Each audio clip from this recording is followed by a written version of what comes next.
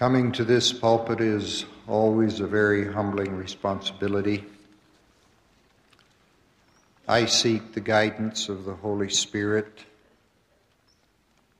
and pray that what I have to say will be guided by that Spirit, and pray that it may abundantly rest upon all of us so that you might understand also by that special Spirit. I wish to speak this morning to all, but especially to those who feel that they have had more trials, sorrows, pricks, and thorns than they can bear, and in their adversity are almost drowned in the waters of bitterness. My message is intended as one of hope, strength, and deliverance. I speak of the refiner's fire. Some years ago, President David O. McKay told from this pulpit of the experience of some of those in the Martin Handcart Company. Many of these early converts had emigrated from Europe and were too poor to buy oxen or horses in a wagon, and were forced by their poverty to pull handcarts containing all of their belongings across the plains by their own brute strength.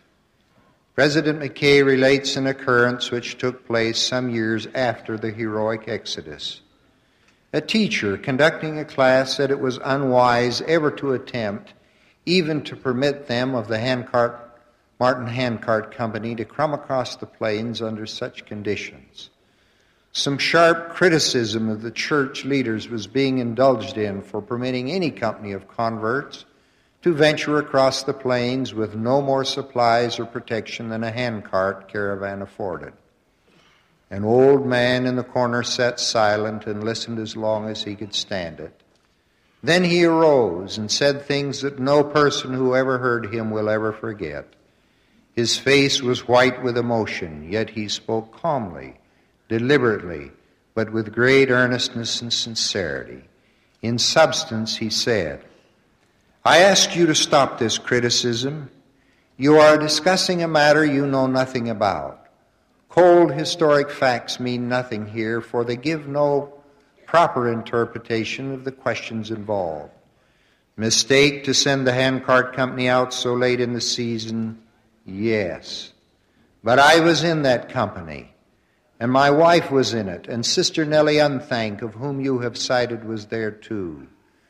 We suffered beyond anything you can imagine, and many died of exposure and starvation. But did you ever hear a survivor of that company utter a word of criticism? Not one of that company ever apostatized or left the church, because every one of us came through with the absolute knowledge that God lives, for we became acquainted with him in our extremities. I have pulled my handcart when I was so weak and weary from illness and lack of food that I could hardly put one foot ahead of the other. I have looked ahead and seen a patch of sand or a hill slope, and I have said, I can only go that far, and there I must give up, for I cannot pull the load through it." He continues, "I have gone on to that sand, and when I reached it, the cart began pushing me. I have looked back many times to see who was pushing my cart, but my eyes saw no one. I knew that the angels of God were there. Was I sorry that I chose to come by handcart company? No, neither then nor any minute of my life since. The price we paid to become acquainted with God was a privilege to pay, and I am thankful that I was privileged to come in the Martin Handcart Company." Here then is a great truth. In the pain, the agony, and the heroic endeavors of life, we pass through a refiner's fire, and the insignificant and the unimportant in our lives can melt away like dross and make our faith bright, intact, and strong. In this way, the divine image can be mirrored from the soul. It is part of the purging toll exacted of some to become acquainted with God. In the agonies of life, we seem to listen better to the faintly godly whisperings of the divine shepherd. Into every life there comes the painful, despairing days of adversity and buffeting. There seems to be a full measure of anguish, sorrow, and often heartbreak for everyone, including those who earnestly seek to do right and be faithful. The thorns that prick, that stick in the flesh, that hurt, often change lives which seem robbed of significance and hope. This change comes about through a refining process which often seems cruel and hard. In this way, the soul can become like soft clay in the hands of the Master in building lives of faith, usefulness, beauty, and strength. For some, the refiner's fire causes a loss of faith and belief in God. But those with eternal perspective understand that such refining is part of the perfection process.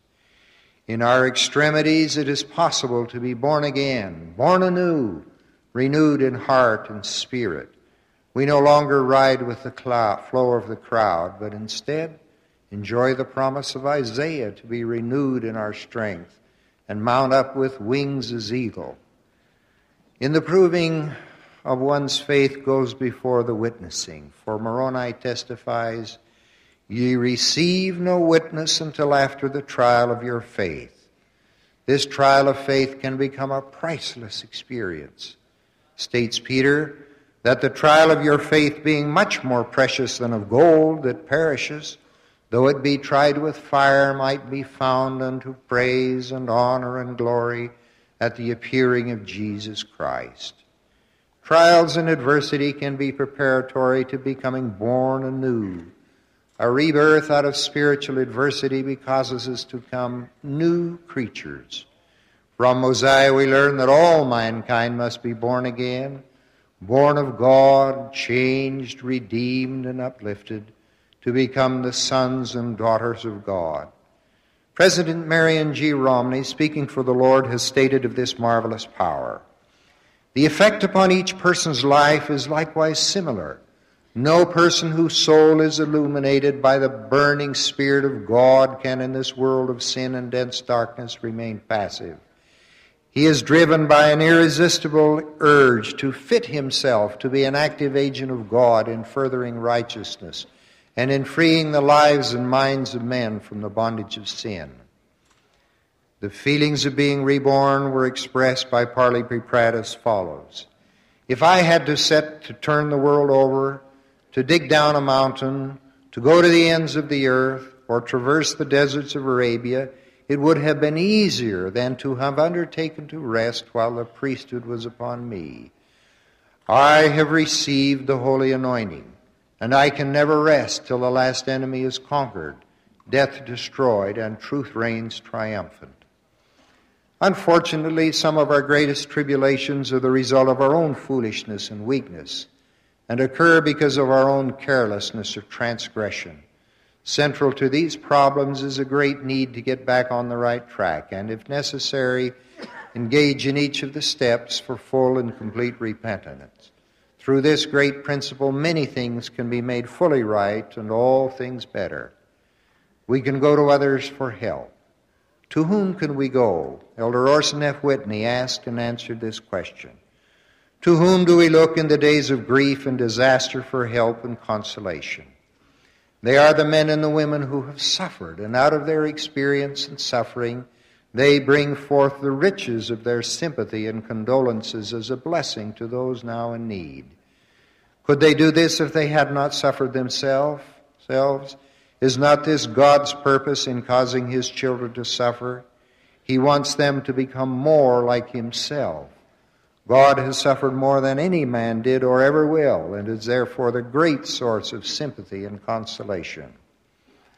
Isaiah, before his birth, referred to the Savior as a man of sorrows. Speaking in the Doctrine and Covenants of himself, the Savior said, "Which suffering caused myself, even God, the greatest of all, to tremble because of pain, and to bleed at every pore, and to suffer both body and spirit, that I might not drink the bitter cup and shrink." Some are prone to feel that our afflictions are punishment. Roy Doxey states, "The prophet Joseph Smith taught that it is a false idea to believe that the saints will escape all the judgments, disease, pestilence, war, etc. of the last days. Consequently, it is an unhallowed principle to say that these adversities are due to transgression. President Joseph S. Smith taught that it is a feeble thought to believe that the illness and affliction that come to us are attributable either to the mercy or the displeasure of God. Paul understood this perfectly when referring to the Savior. He said, "Though he were a son, yet he learned obedience by the things which he suffered. And being made perfect, he became the author of eternal salvation unto all them that obey." For some, the suffering is extraordinary. Stillman Pond was a member of the Second Quorum of 70s in Nauvoo. He was an early convert to the church, having come from Hubbardston, Massachusetts. Like others, he and his wife Maria and children were harassed and driven out of Nauvoo. In September 1846, they became part of the Great Western Migration. The early winter that year brought extreme hardships, including malaria, cholera, and consumption. The family was visited by all three of these diseases. Maria contracted consumption, and all of the children were stricken with malaria. 3 of the children died while moving through the early snows. Stillman buried them on the plains. Maria's condition worsened because of the grief, pain, and fever of malaria. She could no longer walk. Weakened and sickly, she gave birth to twins. They were named Joseph and Hiram, and both died within a few days. The Stillman Pond family arrived at winter quarters, and like many other families, they suffered bitterly while living in a tent. The death of the 5 children across the plains to winter quarters was but a beginning. The Journal of Horace K. and Helen Moore Whitney verifies the following regarding 4 more of the children of Stillman Pond who perished. On Wednesday, the 2nd of December, 1846, Laura Jane Pond, age 14 years, died of chills and fever. 2 days later, on Friday, the 4th of December, 1846, Harriet M. Pond, age 11 years, died with the chills. 3 days later, Monday, the 7th of December, 1846, Abigail A. Pond, age 18 years, died with the chills. Just 5 weeks later, Friday, the 15th of January, 1847, Lyman Pond, age 6 years, died with the chills and the fever. 4 months later, on the 17th of May, 1847, his wife, Maria Davis Stillman, also died. Crossing the plains, Stillman Pond lost 9 children and a wife. He became an outstanding colonizer in Utah and became the senior president of the 35th Quorum of the 70. Having lost these 9 children and his wife crossing the plains, Stillman Pond did not lose his faith. He did not quit. He went forward. He paid a price, as have many others before and since, to become acquainted with God. The divine shepherd has a message of hope, strength, and deliverance for all. If there were no night, we would not appreciate the day, nor could we see the stars and the vastness of the heavens.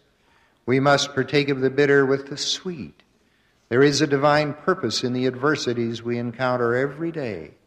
They prepare, they purge, they purify, and thus they bless. When we pluck the roses, we find often we cannot avoid the thorns which spring from the same stem. Out of the refiner's fire can come a glorious deliverance. It can be a noble and a lasting rebirth. The price to become acquainted with God will have been paid. There can come a sacred peace. There will be a reawakening of dormant inner resources.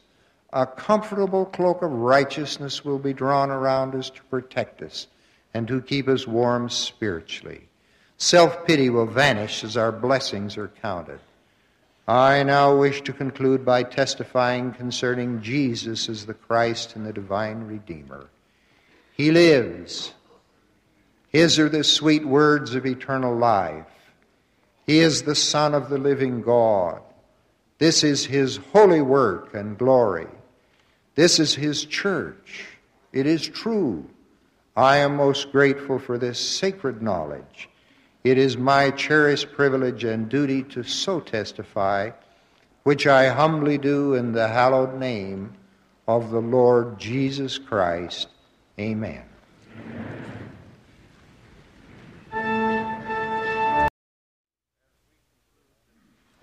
As we conclude this morning of inspiration and basking in the beauty of that number of the Tabernacle Choir, I should like to take you for a moment back to that most dreadful night in and about Jerusalem when the Last Supper was concluded.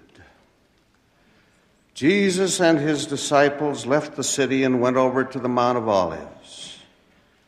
Knowing that his terrible ordeal was at hand, he spoke with those he loved, and he said to them, "All ye shall be offended, that is, shall fall away because of me this night."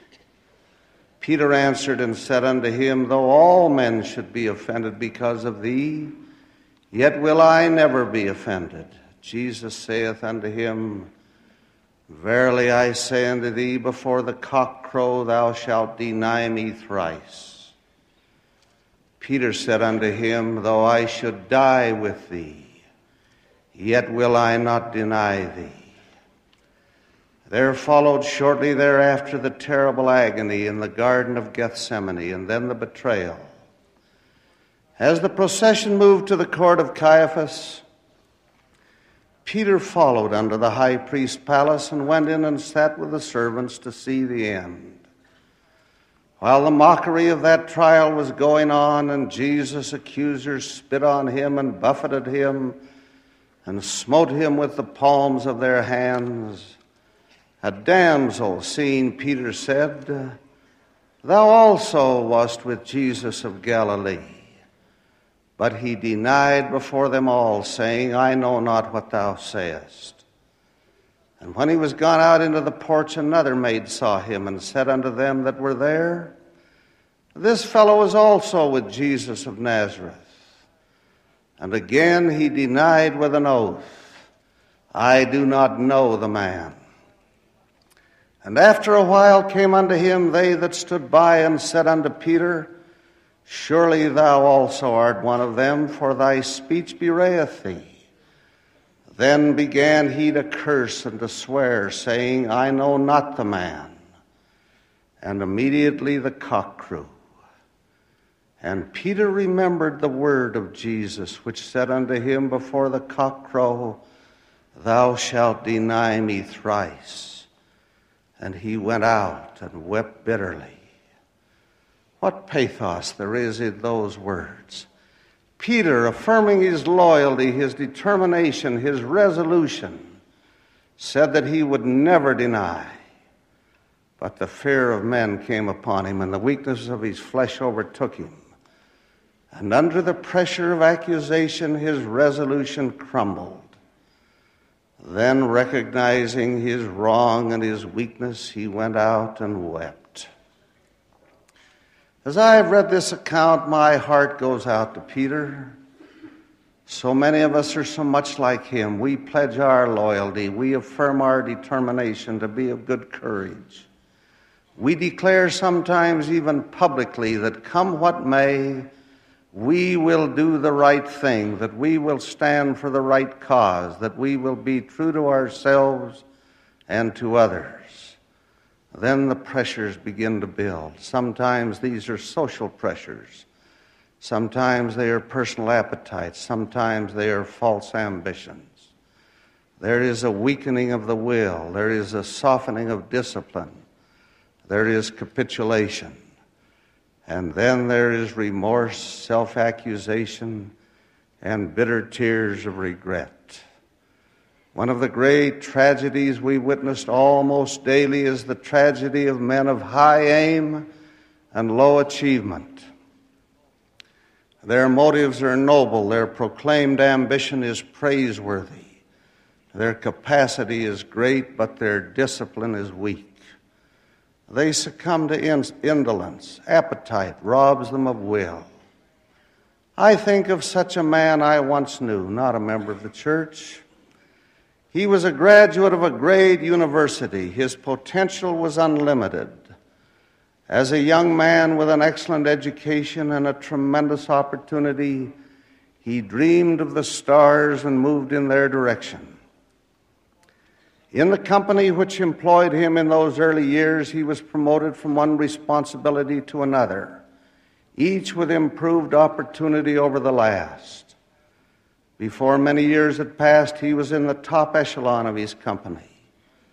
But those promotions brought him into the cocktail circuit, and he could not handle it, as so many others cannot. He became an alcoholic, the victim of an appetite he could not control. He sought help, but was too proud to discipline himself in the regimen imposed upon him by those who tried to assist him. He went down like a falling star, tragically burning out and disappearing in the night. I made inquiry of one friend after another and finally learned the truth of his tragic end. He who had begun with such high aim and impressive talent had died on Skid Row in one of our large cities. Like Peter of old, he had felt certain of his strength and of his capacity to live up to his potential.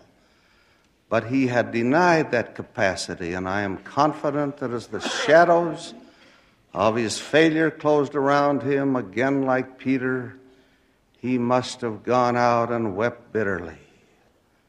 I think of another. I knew him well.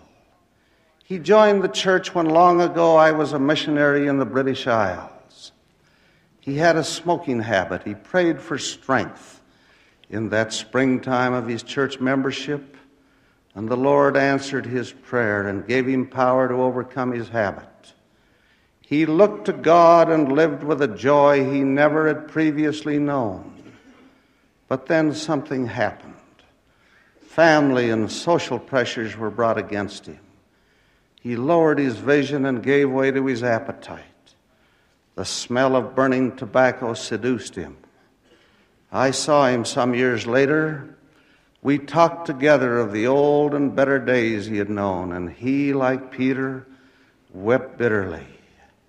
He blamed this and he blamed that. And as he did so, I was inclined to repeat the words of Cassius: "The fault, dear Brutus, is not in our stars, but in ourselves that we are underlings." And so I might continue telling you of those who begin with noble objectives but then slow down, or of those who are strong starters and weak finishers.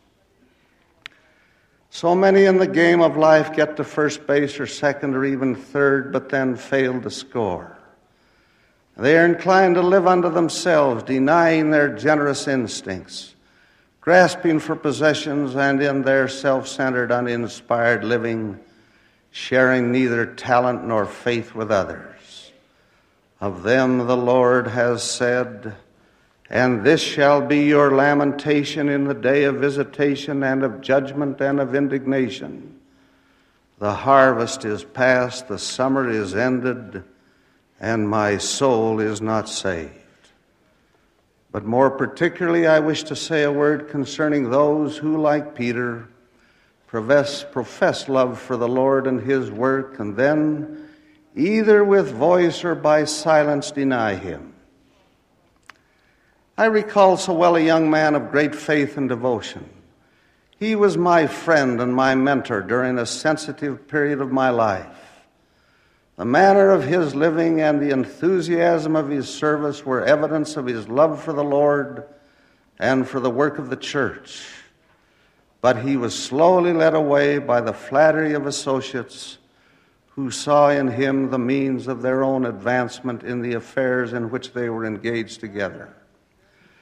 Rather than lead them in the direction of his own faith and behavior, he slowly succumbed to their enticings in the opposite direction. He never spoke in defiance of the faith he had lived by. That was not necessary. His altered manner was testimony enough of his having forsaken it. The years passed, and then I met him again. He spoke as one disillusioned. With lowered voice and lowered eyes, he told of his drifting when he cut himself loose from the anchor of his once treasured faith. Then, concluding his narrative, Like Peter, he wept. The other day I was speaking with a friend concerning a mutual acquaintance, a man looked upon as highly successful in his vocation. But what of his activity in the church, I asked. To which my friend responded, he knows in his heart that it is true, but he is afraid of it. He is fearful that if he were to acknowledge his church membership and live its standards, he would be cut off from the social circle in which he moves. I reflected, like Peter who denied his own sure knowledge, the day will come, though not possibly until old age, when in hours of quiet reflection this man will know that he traded his birthright for a mess of pottage.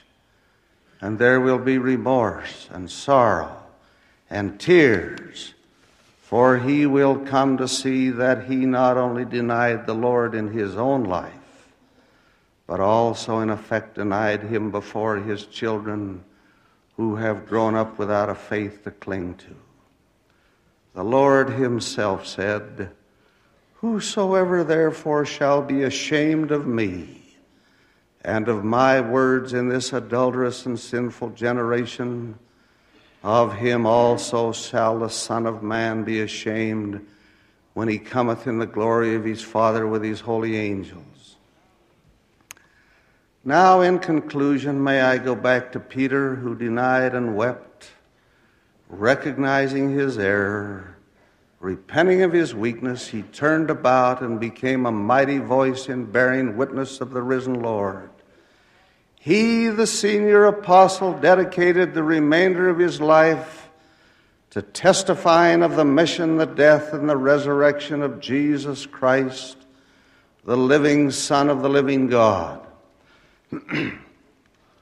He preached the moving sermon on the day of Pentecost, when the multitude were touched in their hearts by the power of the Holy Ghost. In the authority of the priesthood received from his master, he with John healed the lame man, the miracle that brought on persecution. He fearlessly spoke for his brethren when they were arraigned before the Sanhedrin. His was the vision that led to carrying the gospel to the Gentiles. He suffered chains and prison and a terrible martyr's death as a witness of him who had called him from his nets to become a fisher of men. He remained faithful and true to the great and compelling trust given when the resurrected Lord, in his final instructions to the 11 apostles, charged them to go and teach all nations, baptizing them in the name of the Father and the Son and the Holy Ghost. And he it was who, with James and John, resurrected beings all, came back to earth in this dispensation to restore the holy priesthood, under which divine authority the Church of Jesus Christ was organized in these latter days, and under which same authority it now functions. These mighty works and many more unmentioned were done by Peter, who once had denied and sorrowed, and then rose above that remorse to carry forward the work of the Savior following his ascension, and to participate in the restoration of that work in this dispensation. Now, if there be any within the sound of my voice today who by word or act has denied the faith, I pray that you may draw comfort and resolution from the example of Peter, who, though he had walked daily with Jesus, in an hour of extremity denied both the Lord and the testimony which he carried in his own heart. But he rose above this and became a mighty defender and a powerful advocate. So too there is a way for you to turn about and add your strengthened faith to the strengthened faith of others in building the kingdom of God. There sits in this hall today a man who grew up with love for the church. Then he became involved in his business career. Becoming obsessed with ambition, he began in effect to deny the faith. The manner of his living became almost a repudiation of his loyalty. Then, fortunately, before he had gone too far, he heard the whisperings of the still small voice. There came a saving sense of remorse.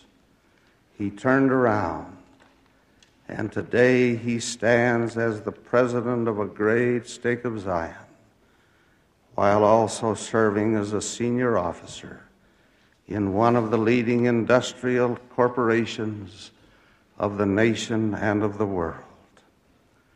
My beloved brethren and sisters, who may also have drifted, the church needs you, and you need the church. You will find many ears that will listen with understanding. There will be many hands to help you find your way back. There will be hearts to warm your own. There will be tears, not of bitterness, but of rejoicing. May the Lord touch you by the power of his Spirit. May he strengthen your resolution. May your joy be full and your peace sweet and satisfying as you return to that which you know in your hearts is true. I humbly pray as I leave my witness and testimony of him in whose name we serve, even the name of Jesus Christ. Amen. I must admit that my heart beat a little faster with spiritual emotion as the choir was singing "The Morning Breaks, the Shadows Flee," one of the great stirring hymns of the church. You'll recall that Parley P. Pratt, one of the 12, sent to Great Britain by the prophet Joseph Smith to assist in opening the work abroad, composed those words. They were to help explain the true gospel message to the world. He penned, "The morning breaks, the shadows flee. Lo, Zion's standard is unfurled, the dawning of a brighter day." The morning light of the gospel is spreading over the world. The shadows of darkness are disappearing. The majesty of his work is bursting forth. Tens of thousands are accepting the gospel of salvation. A few months ago, we drove along the coast of Chile with President and Sister Lester Haymore, then mission president. As we visited cities and drove from village to village, we saw the fruits of our missionary proselyting efforts. We met with many new members, and we were deeply impressed with their faith and humble desire to learn more about the gospel they have accepted. As we continued the journey, our concern centered on ways we could help prevent this growing number of new members from feeling like strangers or foreigners, but to become fellow citizens with the saints. How can we help in strengthening their faith so that they can hold on to the iron rod and continue to grow in knowledge? We reflected on the many priesthood, relief society, and Sunday school classes where husbands and wives trained in the gospel, many with unusual talents not now being fully used. Some stakes are crowded with mature couples fully prepared to accept a mission call, who could not only enthusiastically help in spreading the gospel, but strengthen new members in areas of the world where we are growing so rapidly. The thousands of newly baptized members now in the church, in a church with somewhat strange, unfamiliar ways, could be encouraged and trained by someone who today is sitting comfortably at home. We thought if we could only transplant hundreds of our faithful, well-prepared couples out into one of the greatest chapters of their lives. Amulek taught and he shall come into the world to redeem his people. Must we not encourage and hold together his people and help prepare them for his coming? Some generally think of full-time missionary service only for younger, unmarried men and women. However, a new social pattern is emerging. The number of men and women retiring from active employment or professions is continually increasing. At what President Kimball or Brother LeGrand Richards would consider a very early age.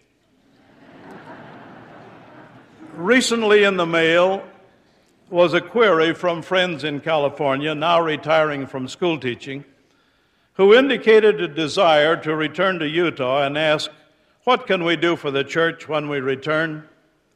My answer was, "Don't come to Utah. Your church experience is needed out in the world. Brush up on your Norwegian that you learned as a missionary years ago." I understand they soon will be on their way. He is thrilled with this opportunity to serve a second mission. This time he will have an added blessing of keeping the same companion for his entire mission. Many couples are prepared and waiting for the bishop to extend a mission call. Perhaps the bishop, busy with other duties, has overlooked them. Couples who have a desire to serve the Lord need not wait for the bishop, but should knock on his door and say, "We feel we are ready to go."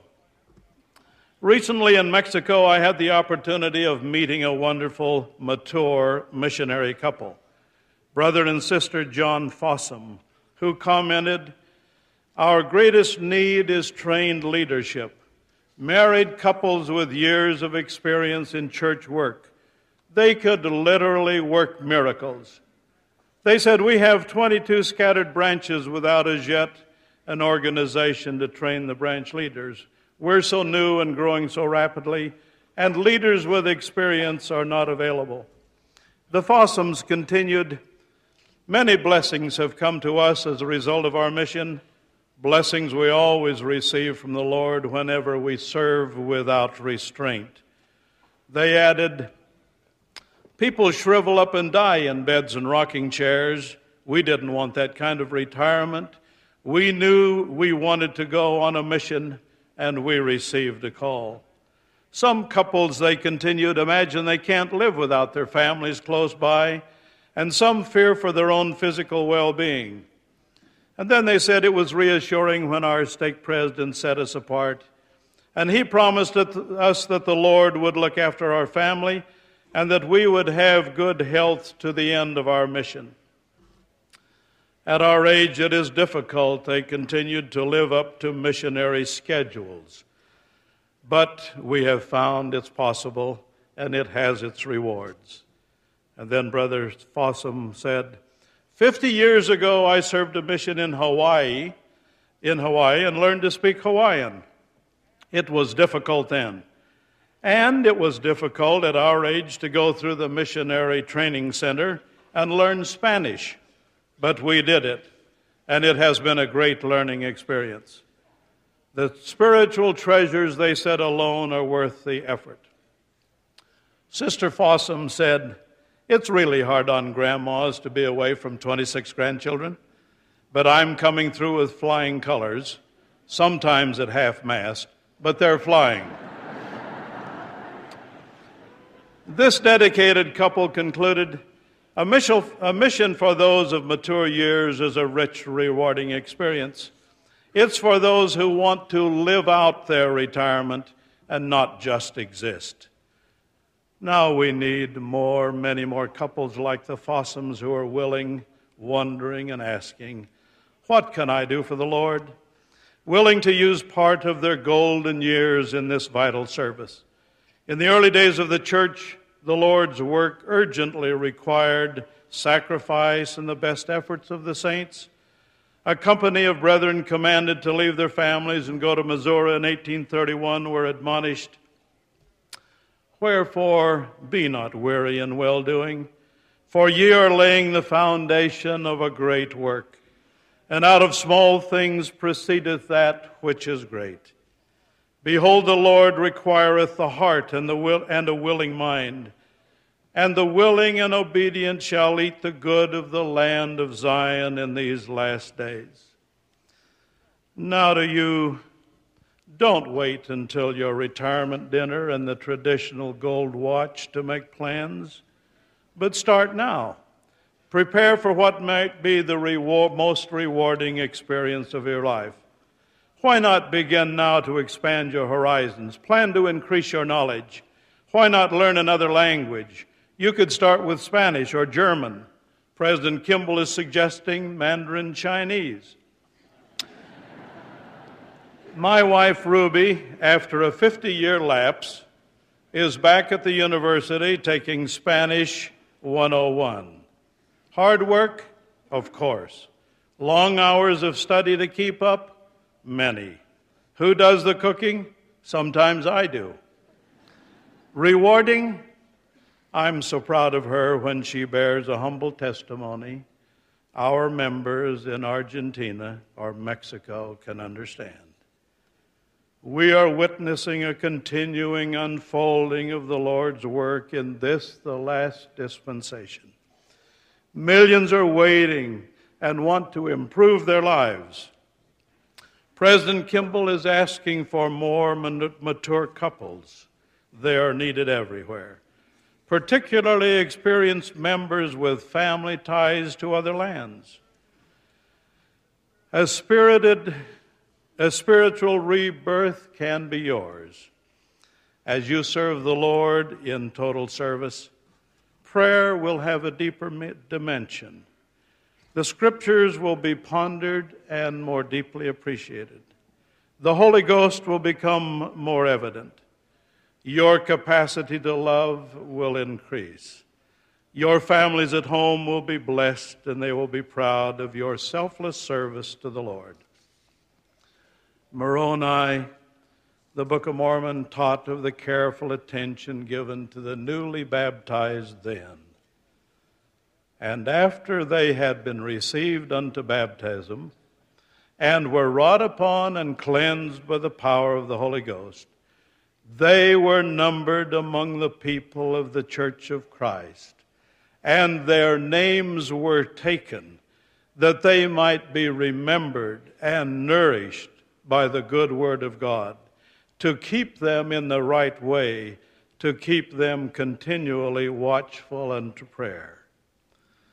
In many areas of the world, we have converts that need to be remembered with care and love, encouraged and kept in the right way, as Moroni stated. But the couples with the experience who could assist are usually living elsewhere. We need the help of seasoned church members who can provide the training, encouragement, and above all, compassionate concern. To show what can be accomplished with such love and dedication, let me share with you again the Fossums. They said to visit one of our branches, we got up at 4 a.m. on Sunday to catch an early bus. Sister Fossum started a little music class for the sisters during the priesthood hour. She taught the basics of directing music and discovered a 13-year-old girl with a perfect sense of time, who now leads the singing in sacrament meeting. Now that branch has a chorister. Brother Fossum said, I was invited to attend their branch presidency meeting to show how we do some things. A few months ago, in this same branch, he said, home teaching and visiting teaching were just words in a book. But now 9 pairs of home teachers are making their visits, and they soon will have the visiting teaching underway. These are incidental rewards, he said. The great rewards come when the service we give and the love we feel for the humble new members results in a change in their lives for the better. Then we too are enriched. We appeal to you this day, you who have been prepared line upon line and precept upon precept. to go forth out into the world. Put your hand to the plow. Bless new members with your love, your faith, helping them to keep in the right way, teaching them to be watchful under prayer, and relying upon Christ, the author of our faith. Did not the Savior teach Peter, and through Peter us, as he pointed to the nets full of fish on the shore and said, "Lovest thou me more than these?" And Peter replied, "Yea, Lord, thou knowest that I love thee. Feed my lambs." Again the second time, "Lovest thou me?" "Yea, Lord, thou knowest that I love thee. Feed my sheep." He said unto him the third time, "Simon, son of Jonas, lovest thou me?" Peter, now aggrieved because the Savior had asked the third time, "Lovest thou me?" And Peter said, "Lord, thou knowest all things. Thou knowest that I love thee." And Jesus said unto him, "Feed my sheep." To us of his church, isn't the duty clear and forever? To feed my sheep, my followers, those who have accepted my gospel, they are mine. Isn't he saying they are dear to me? You are stronger. Your faith is firm. Be a friend to those who are new. Feed my lambs, he is saying to us. May many of us who are fully prepared and needing the blessings put aside the things of the world and become shepherds to the flock and love ourselves out in his service, to which I testify is true in the humble name of the Lord Jesus Christ. Amen. There are only 9 stairs, but it seems like Mount McKinley. My brothers and sisters, I am so grateful to be a member of the Church of Jesus Christ of Latter-day Saints, to be among you. And I would like to thank you, all of you members, for all that you've done for me these past 2 years. I solicit your faith and prayers this morning as I speak with you about the subject of commitment. A short time ago, I attended a very special dinner meeting. It was to honor a friend who had given many years of total commitment to a very special group of people. I watched group after group bring gifts, embrace, and thank him for what he had done for them. As I saw him stand before hundreds gathered that night, I thought, how could anyone so young have done so much in such a short time? And then I reflected on the thousands of selfless acts that he had done for these people, his encouragement in the face of almost insurmountable obstacles. He had given his time, home, money, skills, his total commitment to do everything he could do to help them. I tell you, it was like being in a testimony meeting. And I went away thanking the Lord for his life and the fact that one person's commitment can make such a difference. I learned again that night that commitment is doing what everyone can do, but usually doesn't. When one commits himself to, like this young man, it is like opening the headgates of a mighty dam, permitting all the power to become available. As I think of commitment, I recall one of the many solemn days of commitment in the life of the Savior. Jesus had just touched the ear of a servant of one of the high priests and healed him. Only moments before, his ear had been severed by a sword. And then Jesus was taken into the high priest's house, where he was mocked, bound, blindfolded, and spat upon. The next day he was taken again before the council and was again scourged and berated. He might have saved himself. Instead, he stood majestically before his accusers and acknowledged his sonship, his kingship, his personal commitment to his Father and to all mankind. This ultimately changed the destiny of every living soul. How many hundreds of times, because of fatigue, hunger, pain, or disappointment, he might have disavowed this commitment. The Savior's commitment was a very special one, to be sure. It could only be done by him. But we, too, have commitments to make, commitments to him, to our families, to others. These are essential to our happiness here and our exaltation hereafter. What of commitment? Does it really make a difference? The Lord spoke of this principle to the prophet Joseph Smith, a prophet of God, in August of 1831.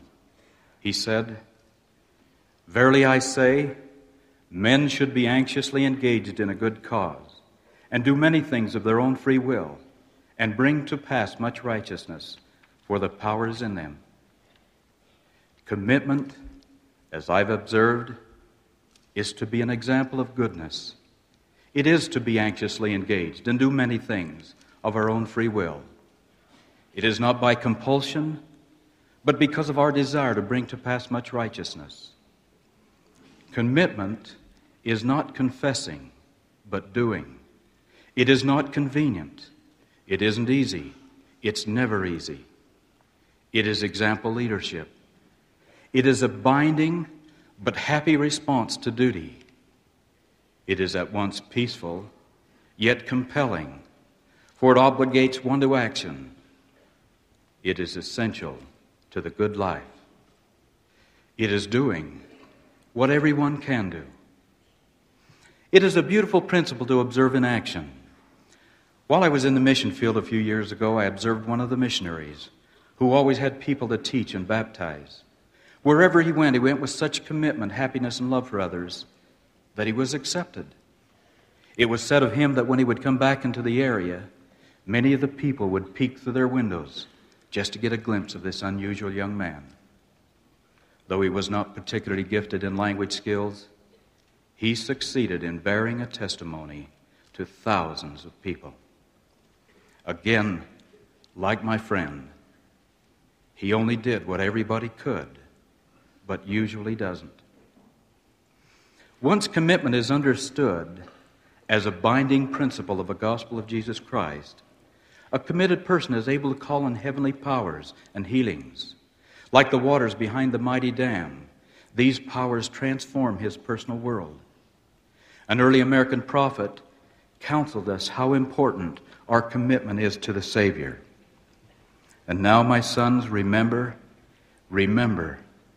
that it is upon the rock of our Redeemer, who is Christ, the Son of God, that ye must build your foundation, that when the devil shall send forth his mighty winds, yea, his shafts in the whirlwind, when all his hail and his mighty storm shall beat upon you, it shall have no power over you to drag you down into the gulf of misery and endless woe, because of the rock upon which ye are built, which is a sure foundation, whereupon if men build, they cannot fall.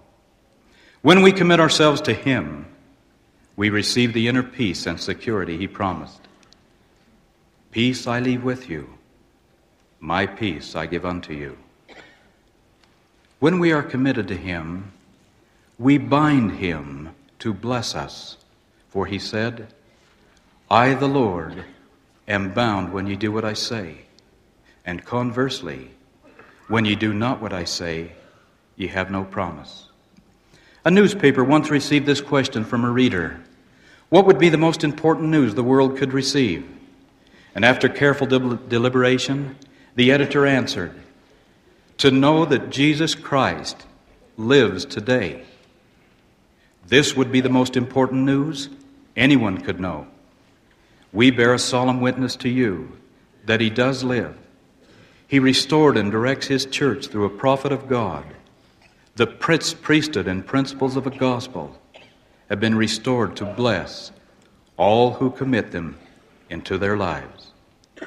We invite all to make a personal commitment this day from the things you've heard to study these doctrines and earnestly ask our Father in heaven if they are true.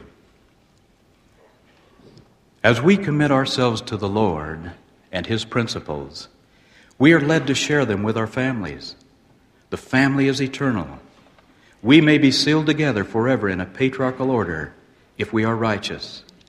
This knowledge we willingly and anxiously share with the world because of the joy we feel. We affirm that every soul and every life is sacred and important. Every child is a gift and a blessing. The home is an institution of learning and loving, to develop the capacities of each of its members to live in accordance with the laws of God. We testify that these laws are eternal and unchanging. A personal commitment to this priority is paramount. Nothing can surpass the inner security of having one's family committed to God. A busy father, businessman, and church leader told me a few years ago that he loved his family so much that he had made this commitment. He would give several nights each week and part of every Saturday to them. They were programmed into his schedule. The gospel helped him to understand the importance of this priority. And then, though fatigue, business, church, or other requirements pressed him every day, he followed this commitment. For him, it was an irrevocable obligation, a looked-for pleasure to be with and nurture his family. He did what every father could and must do, but sometimes doesn't do. Prophets in all ages have counseled families to pray, study, work, and play together, to bind ourselves together in all holiness. It is and ever will be the answer to happiness, peace, and unity in this world. But it takes commitment to do so, to do all we can. Knowing's not enough. It takes a personal commitment to be anxiously engaged, to do everything possible. And may I re-echo a thought expressed by another. Never give up trying to reach a loved one. Never, never, never. The blessings of heaven may be realized after the prayers and personal commitment of the righteous. When one is totally committed to this endeavor, there is a greater inner strength. We not only love more, but we help more. Can any member forget the story told yesterday by Elder Perry about an anxious prophet, Father Alma, who received the blessing of a changed son? One man who had committed himself to do everything he could to share the gospel with others walked out of his office one day and saw a man running down the hall. He learned this man had stapled his finger. He reached into his big pocket and pulled out a tincture of methylate and a Band-Aid and dressed the wound. And the shocked individual asked in amazement why he did this. And he responded, "I'm a Mormon, and Mormons do these things." Incidentally, in the trunk of his car, he had 6 different kinds of auto tire jacks, so that as he went down the highway, he could fix any car. This man was prepared to help wherever possible. In a state conference, a number of speakers mentioned a certain man, and after the session, the general authority met him, and he learned from others that there were over 50 people who were brought into the church, who joined the church because of him. The way he kept his yard, his home, his happiness, his good deeds to his neighbors, all brought him opportunities to tell others how the gospel had blessed his life. These 2 men had just committed themselves to do what everyone can do. I know after many interviews that many long to become part of the assembly of the blessed. Many times they cry out in the night for help, not knowing where to turn, how to begin. Their eternal spirits seek help. As social beings, we need each other. The commitment to reach out to them is a binding invitation from the Savior. And when this is done in love, we may redeem them, help redeem them at least. It is infinitely more than just confessing Jesus Christ. It is doing what needs to be done. Church leaders and home teachers have special opportunities to help. The object of all their work, meetings, faith, and prayer will be upon to help each individual and family. A sister in France who joined the church was approached by her former minister, who asked her how she could possibly have done such a thing. Her response was beautiful and reassuring, and shows us how important our collective commitment is to serve others. She said that at least once every month, leaders or members of the church would visit her. They looked after her spiritual and temporal needs. And then she told her minister that since she had been baptized as a baby, the only one from her former church ever to visit her was this day, and that was only to inquire after her membership. A total commitment to anxiously serve the Lord and others is the surest way to overcome the many temptations of the adversary. My brothers and sisters, I want to leave you my witness this day. That commitment, that is, a person committed is someone who makes goodness look attractive. And I leave my testimony about the power and the importance of this principle in the name of Jesus Christ. Amen.